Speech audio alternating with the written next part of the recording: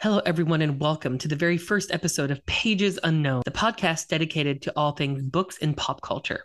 I will be joined every week by my fabulous co-host, Michaela. Say hi, Michaela. Hi, Michaela.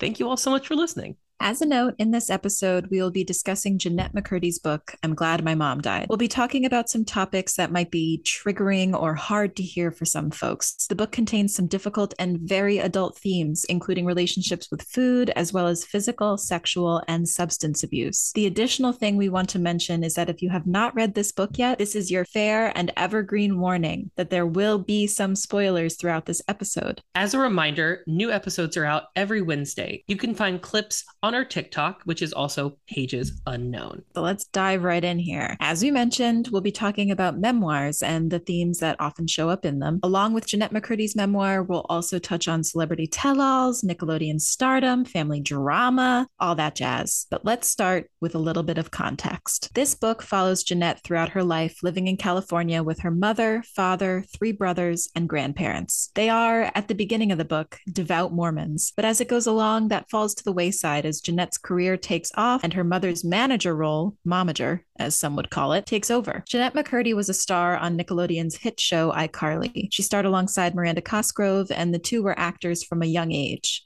Jennette's character on iCarly, as I'm sure many of you listening remember, was Sam Puckett. Zachariah, what do you remember about iCarly? I loved this show. I loved the character as well. Now, in hindsight, though, looking back at some of the episodes after reading this book, things are a little tainted. Yeah. Things are put in weird context now. Jennette, her character, is obsessed with food. At the same time, Jennette in real life is being taught the ways of calorie restriction and slowly being taught an eating disorder. Yeah. Watching the show with this context really makes me uncomfortable. I love the show, and Jennette did bring a lot of humor, and it's nostalgic to think back to watching these episodes when they first came out. Michaela, I know that you and there's a little bit of an age gap there. So as I was aging out of some of these shows on Nickelodeon, like this show plus the show with Britney Spears' sister, Zoe 101, that's what it's called, right? So some of these shows I was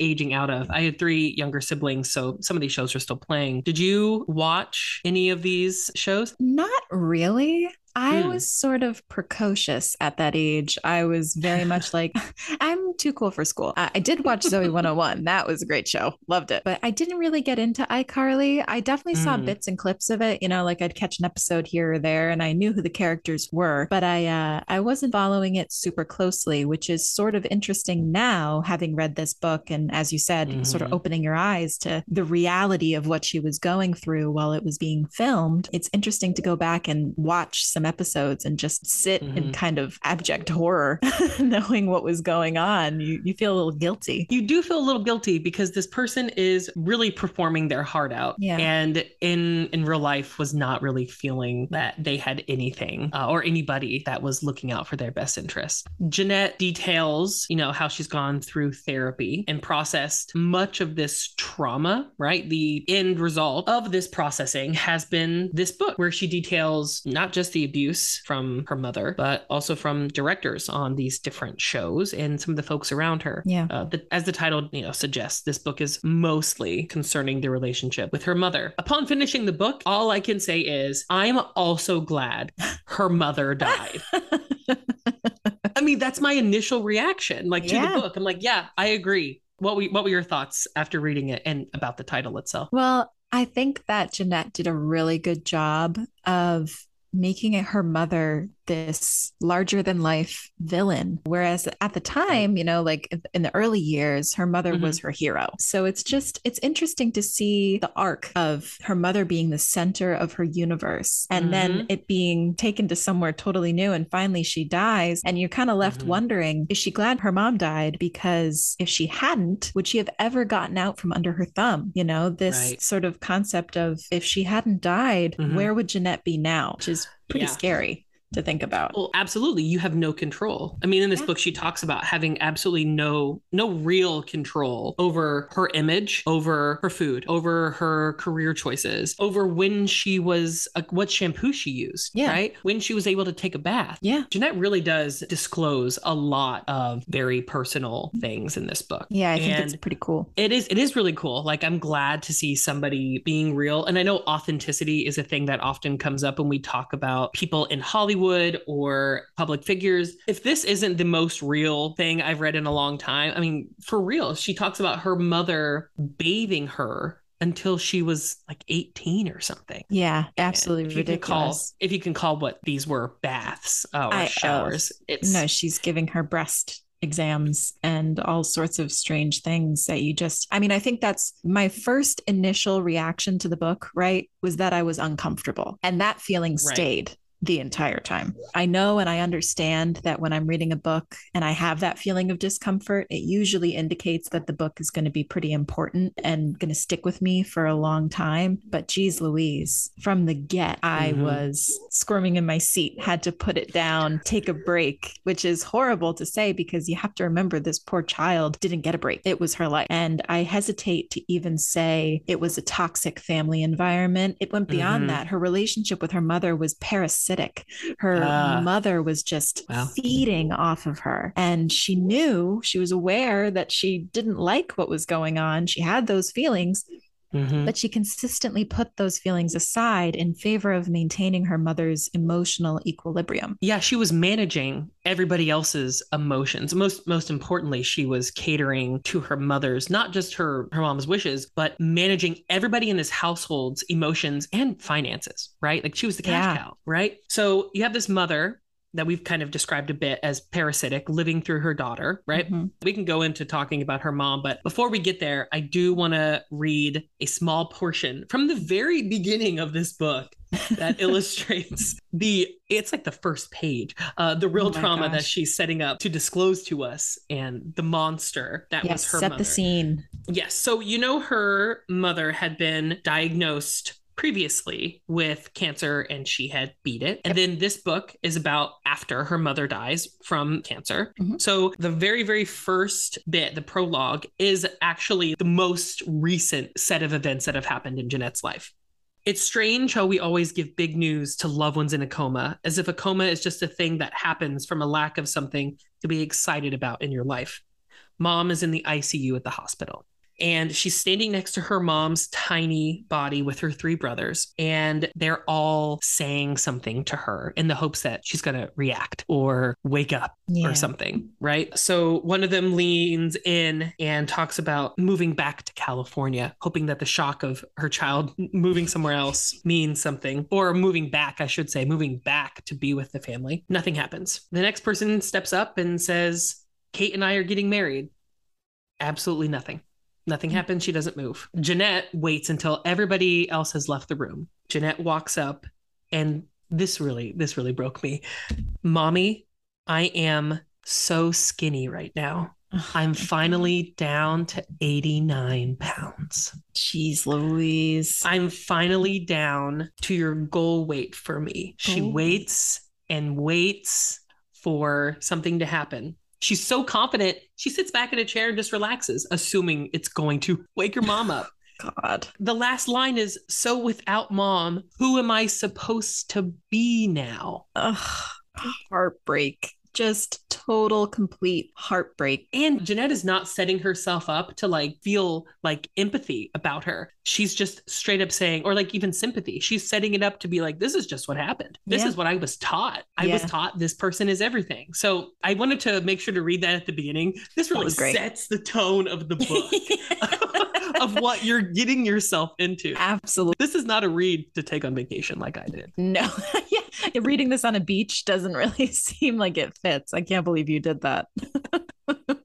We've talked about her mom a little bit. Her mom is described as being obsessive with her appearance, living through Jennette. She's eating a small amount. She's reading all of these diet magazines. I don't even know what what the titles of these magazines are, but it's good housekeeping and all of these things like that. Right. She's demanding, she's abusive of everybody in the household. You know, the family dynamic, right? There's 3 brothers, like I mentioned. The dad is there, and then the mom's parents, so Jennette's grandparents, also live with them. And I believe that they might have moved in after the initial cancer diagnosis. Yeah, I think you're right. So, like you're saying, she's diagnosed with cancer.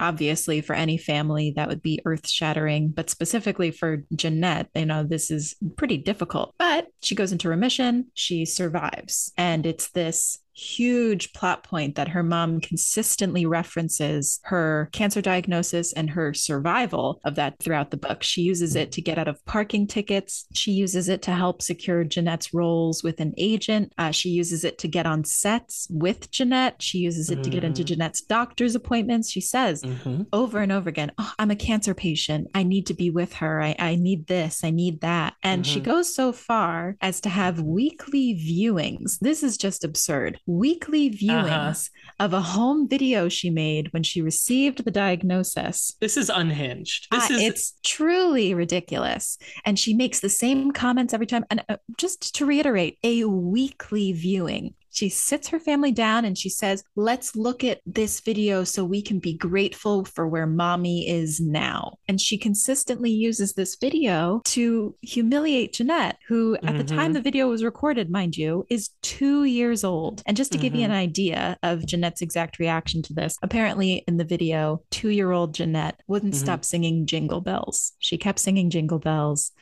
She's 2. Okay. And her mom calls her a stinker, but she doesn't say it in an affectionate way. She calls her a stinker as if you would say you're a bitch. She uses this sort of tone of voice that's quite vitriolic. Tone. And Jennette says in the book, age is no excuse. I feel tremendous guilt every time we rewatch the home video. How could I not have known better? What a stupid idiot. How could I not have sensed what mom needed? That she needed all of us to be serious, to be taking the situation as hard as we possibly could, to be devastated. She needed us to be nothing without her. Oh my God. And if that doesn't pose as a thesis statement for this whole book, she needs her family to be nothing without her. But she doesn't want to actually help them. She doesn't want to take any steps, that a parent would normally take to make themselves their kid's person. I still I'm 27 years old. I still call my dad and my mom to get recipes for meatloaf. When I have to pay a bill, I call my father. When I have to fix a shelf, I call my father. She didn't do any of that. She was never actually useful. She just needed them to need her. And it is so heartbreaking to me to think of a little girl watching herself as an even literal girl, this 2-year-old who's excited to sing Jingle Bells. And she also goes on to say on that same page, just to continue to set the scene for you, she goes on to describe the general feel of her household. She says, the general air in the McCurdy household, the best way I can describe it is that for as far back as I can remember, the air in the house has felt like a held breath. Like we're all in a holding pattern waiting for mom's cancer to come back. Between the constant reenactments of mom's first bout of cancer and the frequent follow-up visits with doctors, the unspoken mood in the house is heavy. The fragility of mom's life is the center of mine. And now this is I believe in this chapter, she's 6 or 7? For a young child to be already acknowledging that her existence is all about her mom's is so horrifying to me. I can't even imagine living in that house. Can't even imagine. I mean, listen, sometimes as I was reading this, the dysfunction was a little triggering. I grew up in it. We're dysfunctional. All of us are still alive, all of that kind of stuff. Very basic. very basic. We breathe. But the way she describes the dynamic between everybody was a bit triggering. And I had to do some processing with my own therapist, I might add, about this book. Yeah, it was not great. But this vicariously living through somebody is one thing. But then going so far as to not just living through them, but making it so that I'm going to make you exactly like I want to be, but you're also going to look at me as your own Lord and Savior. Yeah. And I think it's funny. That's how it is, like the most important in Jennette's life. But they were Mormons. Like they did go to church, right? Speaking of religion, they did go. They were active members. They were, and then they became inactive once Jennette's career started to take off. I know we were talking briefly about like a reprieve from any of this, like off the podcast. This was her only escape from the house, like from all of this stuff, was the church. Yeah. No, I mean, she even goes so far later in the book to say, like verbatim, more than anything, I love the escape. Church is a beautiful, peaceful 3-hour weekly reprieve from the place I hate most. Home. Interestingly enough, right? You know, at the beginning, like you say, they're active members in their church and they're going regularly. And Jennette, as a young child, is corralling her family into the car because she just wants to be there. She wants to get out of her house and for 3 hours just be in church. And later on in the book, one of the other members of their church says to her that they're inactive members. She has this visceral reaction to it. It's a curse word. That is a curse word to be called this in the Mormon church. If you are an inactive member, it's a very socially acceptable way to shame you. It's expected for people to use that on somebody. Yeah. And to have that one safe space sort of robbed of her and then have this other girl throw it in her face. Obviously, that other child had no idea of what was going on in her house, but still, that hurts. It's so interesting, especially when her house was such a terrible place to be. They lived in Garden Grove in California, and she mentions that it's called, what is Garbage Grove, I think is what it's lovingly called by people outside lovingly. Of it. It's heavily implied that people look at this area as that's where the white trash lives. Yeah. You can't quite call them hillbillies. You can't call them hillbillies, right? It's not like California. Oh, that's on the other side of the tracks, you know? Right. And I hate the phrase white trash. I don't want to get into it right now, but like, I don't want to get into it. I'm not going to. However, it is heavily implied that this is bad. This is negative. Jennette is part of that. Yeah. When she starts her career, right? She's in all of these movies. She doesn't come from a lot of money. She becomes the cash cow. She is the thing to pull this family out of some of this financial problems because the mom continues to tell the dad that he's bad at providing for the family, right? So to reiterate that point, going forward, when we start to talk about what goes on with her mother spending all her money and her not seeing a penny of her child acting money, you know, you can kind of attribute that to the way she grew up. She wasn't taught how to handle finances. They had no idea how to handle finances. They were constantly behind on bills. Her mother was always calling for extensions, always scrounging for coin. And as a result of that, she never really paid attention. And it's not her fault, but it does lead to financial difficulties as a child actor. A lot of child actors are supposed to have Coogan accounts. Right. So Coogan accounts are supposed to, I think it's 15% of whatever you're being paid is supposed to be going into this account. Jennette has talked about it in a couple of interviews. It doesn't exist. Like there is no Coogan account. And if it does exist, it's like, it's nothing there. So the mother was really doing all of this for herself. It's really screwed up to think that the mom, in her own perverted way, was thinking she was helping her family by forcing Jennette into being the workhorse. Child acting as a whole is bad. I don't know. And that on that. I really want to be harsh on the industry, but I mean, Jennette is very critical of all of it, right? Because she would not choose to become one. Michaela, do you have any experience acting on stage or anybody you know that was in this? Well, I certainly wasn't a child actor. I think the closest I probably got was I was in elementary school. I was supposed to play Santa in some Christmas play we were doing, but I got so anxious about it that I actually started profusely vomiting and could not go on stage. So they didn't have a Santa. I think they made up some line. My friends had to scrounge. They said, oh, Santa's not here. He got sick because he ate too many cookies or something like that. I really put them in a bind. Do you have any child acting experience? Because I need to move on now. I always wanted to. When I was in junior high and high school, I think I was just loud. And so people assumed I must be good at projecting. Right. They assumed a lot of that, right? if anybody was listening and thought like, oh, this is definitely an ex-theater, ex-band kid, I mean, you were right on the money. But I was in a production of Arsenic and Old Lace, and I had 4 lines, and I thought I was getting an agent next week. Oh my God, big break, big break. My big break was 4 lines in a high school production that 14 people saw.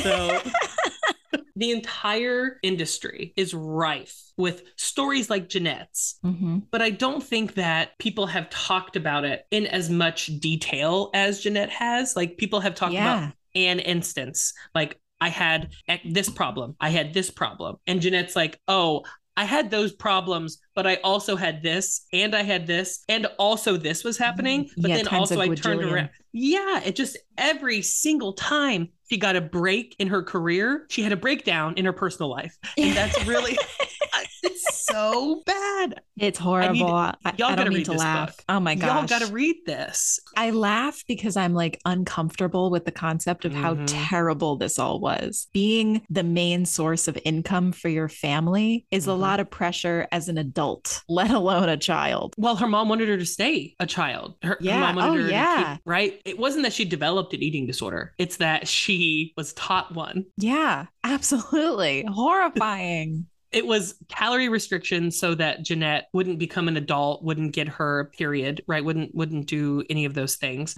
So she would just stay tiny. I read at the beginning, 89 was the goal weight. Jeez, and I'm like, I wonder how long she, was at this goal weight. So as we mentioned, Jennette was the star of the Nickelodeon show iCarly, but also starred in a spin-off called Sam and Cat. So she starred alongside Ariana Grande in that second one. This is where we start talking about, in the book, she mentions the creator. This creator is Dan Schneider. He was Nickelodeon's hitmaker. Like, that's really what he was. He was the guy. If there was a popular show, his name was attached to it in some way, either in casting, directing, creating, producing. He had his name on it. She starred alongside Miranda Cosgrove, who she does talk lovingly about. Yes, thankfully. It seems that was a bright spot. And something to note with that is Jennette talks about how she has this deep mistrust or distrust of women from her mother. Her mother talks to her about how boys will not get to know you and lie to you, but women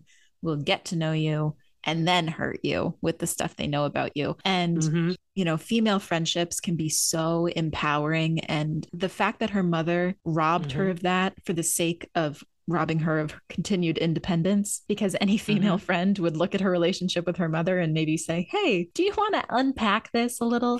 But do you want to talk? Should we go over this a little bit? I think that there's something here. Call me crazy. But her mother didn't want that. She wanted to be the number one person in her life. She knew female friendships could take that place. And, she goes on to say about Miranda, my relationship with Miranda was hugely healing to my concept of women. And my mom was always saying, men will never really know you and they'll hurt you, but women will know you deeply and they'll hurt you. You tell me which is worse. These are the thoughts that I hear about women, not to mention my very complicated relationship with my mom and then seeing her relationship with her mom on top of it. And I have 3 brothers who I love, and I felt this sort of trust towards boys that I didn't feel towards girls very young. And Miranda helped me to heal that relationship, but it's still something I struggle with. This is so sad to me. This innate competition her mother gave to her and, consistently taking these things away from her and then clobbering her with women will never understand you. They'll take from you and they'll hurt you. And it makes me so angry. The most fulfilling relationships in my life are those of my female friendships that I've had for, in some cases, almost 2 decades. 2 decades of my life. I'm 27. That's a majority of my life. Absolutely.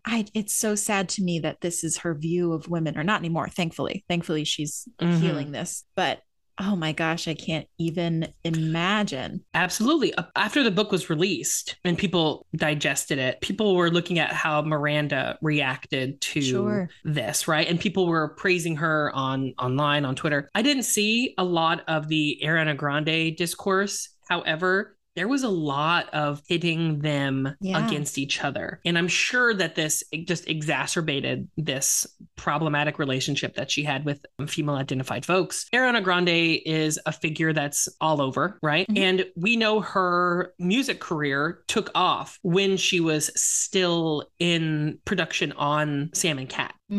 It might have been even partially during Victorious. That's what I was just going to say. I don't know how much overlap there is there, but wasn't it the case with Sam and Cat that Jennette had been promised that it would be her own show? And then Jennette was promised she would have her own show. Yes. And it would be, oh my gosh, where she was supposed to be a high school guidance counselor. Right. She as was Sam supposed Puckett. to be, yes, as Sam. I forget what it was supposed to be called. Oh, Just Puckett. That's what it was supposed to be called, which I loved. We promise we prepped for this episode. We promise. We totally prepped. We absolutely did. There's a part where Jennette talks about Ariana Grande whistle toning at the Billboard Music Awards during filming for Sam and Cat. Yes. And Jennette was absolutely, really pissed off because the character of Ariana Grande in the show was just in a box and didn't have to do anything. So Jennette had to act around it. But can you imagine being promised your own show, then having to deal with a show about both of you you have a co-star, and then that co-star just decides, and I don't even know if we can say that Ariana Grande decided. We don't know. No, she was doing her own thing. That wasn't her fault. She was doing her own thing. Right. The fact of the matter was I believe the context of the whistle toning thing was that Jennette had to turn down movie deals because they were saying they couldn't pause filming for Sam and Cat for her to film in a movie, but they could stop filming or, write out Ariana's character for a few episodes because she was at the Billboard Music Awards. And that sense of injustice just fueled the fire of this sort of distrust of women and this competition she felt she was in with Ariana and these negative connotations that she had with her female co-stars. So I just think it's crazy. Especially after some of the nonsense that she was dealing with from the creator, right? The creator promised her this, and she had been to all of these lunches and things with him and her mother. Right? Her momager. Yeah, absolutely. And Jennette really wasn't able to talk during these meetings. It was always her mother. And the questions that the creator would ask, Dan Schneider, was promising all of these things to his little favorites on all these different sets. Yeah. And Jennette was like, well, fine, I guess I can be uncomfortable if it's going to help me boost my career and make my mother happy and be able to pay my family's bills and be able to do X, Y, and Z. It's just, I'm sure there are so many people that have had to deal with this exact thing, man. Yeah, I agree. And I also think that Jennette talks a little bit about right around the same time in the book, I believe. She talks about how she's referred to as a teacher's pet, a good egg, the good one. Absolutely. And that has been reported. You could probably find innumerable actors, singers, people that are in the public eye specifically that identify as being a woman who have been like, I was called the good one, the easy one, the one that will do whatever she's told. She won't push back. She won't argue. She'll just go along with whatever you need her to do. And it was framed in a very positive way. But Jennette talks about how happy to be there. Exactly. She's just happy to be there. She talks about now how it made her embittered and it made her hate and resent deeply the career she was in. It certainly wasn't her choice to be in it. And at that point, she's been in it for 6-7 years. This is still what she's dealing with. It's just crazy. And I think too, she talks about specifically with Ariana Grande, she talks about how Ariana had come from a loving family in a rich neighborhood and had been, granted all this success. And don't get me wrong, I'm a huge Ariana Grande fan. Love it. Whistle tone your way to the stars, honey. To Jennette at the time, she came from nothing. And here comes this person who's getting all these opportunities, who's being told she can do whatever she wants, whose mother is normal. And to top it all off, she's now my co-star in the show that was supposed to be mine. That's an insane amount. I'd be losing my mind. I would be absolutely losing my mind. I'm being forced to do this. I don't even want to be here. Then I was promised this big thing. And now, like everything else, she had zero control. Absolutely. Since we are talking about Ariana Grande and her singing career, which is fantastic. We love, but Jennette went down to Nashville and recorded at least demos, but I know that some were released. There's a song I actually love called So Close. It's fantastic. And I have it downloaded. I bought the single, Jennette. I just want you to know, I really, really appreciate it. No, a true stan. to this day, I still listen to that song. I wish she would think about putting out an album. And I know she didn't even want a singing career.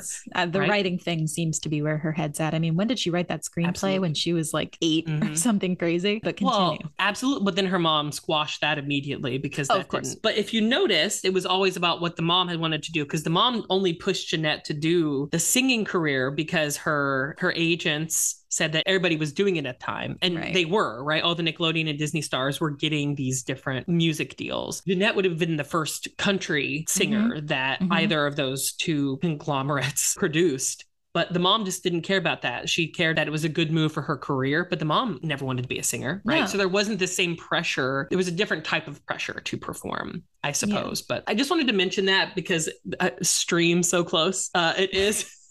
It's a good song. I love that. I mean, well, like all things, she had no control.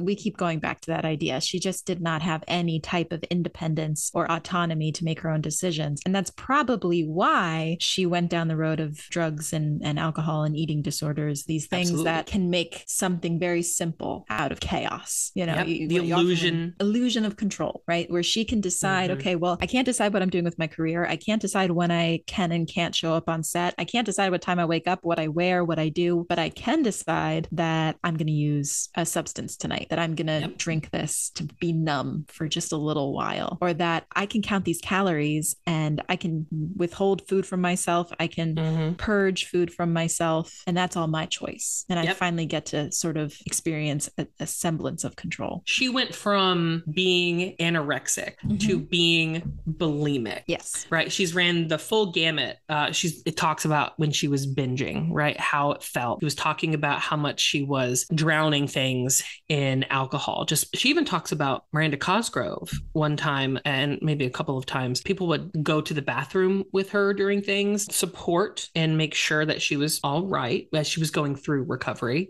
Towards the end of the book, she starts talking to us about handling therapy. She was writing things down, and she was doing that while she was eating. She was talking about her feelings. Yes. Was she eating? I think she was eating spaghetti, or like she had like a plate of spaghetti in front of her, staring at this plate of food. And the exercise is to write down everything she's feeling as she's looking at this plate of food, as she's taking a bite of the spaghetti, write down all the things she's feeling. And it very quickly becomes overwhelming. She's anxious. She wants to eat the food. She doesn't want to eat the food. She knows that if she eats the food, she'll probably get heavier, and she doesn't want to get heavier, but she really wants to eat it. And she wants to eat the whole thing. It's not even, I want to take a couple bites. No, it's, I want to eat this entire plate of spaghetti just to feel it. And then obviously she would purge it, and she's sort of rating her emotions on a scale of 1 to 10. And it just very quickly, it devolves, and her disappointment and her self-loathing just continues to skyrocket as she tries to find some type of safe haven for her emotions. Exactly. Oh my God. Permeates is a great word for it. It does. It really goes throughout the whole book. She cannot catch a break through this entire book. She has one therapist who she went to, and this therapist almost becomes a hanger-on, goes with her to events, like, you know, knows all of the people on set and everything. Like, this therapist just comes with her. And then eventually she cuts that therapist off, finds a new therapist, and that seems to take. Yeah. Well, this person is no nonsense. I think too, like in the beginning of her journey with therapy through her eating disorders, they have her, I think she says it's something like tracking the tracking. Like, you're not supposed to track how many calories you're taking in, how much food you're eating per day. So they want her to track how often she's tracking her food intake, which doesn't seem like a great idea.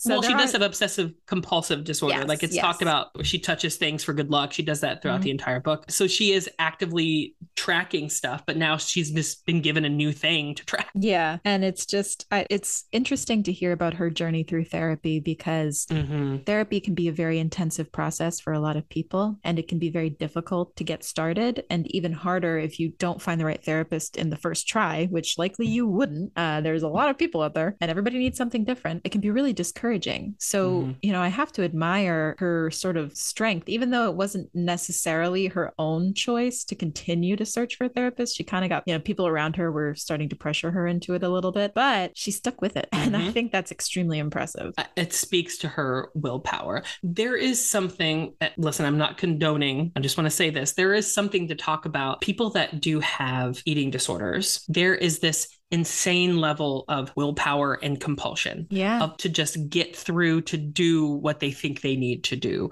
Yeah. Constantly. So I will say it's nice to see her turn that willpower from the negative to something positive, aka staying in therapy, saying, I'm just going to keep doing it. I'm going to push through these emotions, these problems. This was really cathartic to go through this book and just watch Jennette, unfortunately, deal with things, but deal with things in a way where she's able to now sit back and say, yeah, I did that. Yeah. This is my life. I think that that's one of the big takeaways. So did you, after reading this, look into any of the reviews? They're kind of all over the place. They're a little varied. They are all over the place, but I will say I didn't look on Amazon Kindle, for example. I didn't look in the New York. I didn't look at any of those. I looked at Goodreads because if I want to get like a sense of something, I want to look at avid readers. Right. I want to look at what the average or very avid readers are talking about. For sure. This is not sponsored. Hello, but we're open to it. Thank you. We love you. Shameless. Sorry. We are absolutely shameless on some of that, but there are a couple in here saying, can we do group therapy together? Like they're really thanking her for the catharsis of reading this. Yeah. There are some in here who are saying, finally, somebody has said all of the quiet parts out loud. And I know Jennette's been through everything. And the negative reviews, though, these are wild. There are some people there are some critiques that people have about her writing style, which you can critique it. It's not fiction, though. So right. This is her life. This is how she wrote it.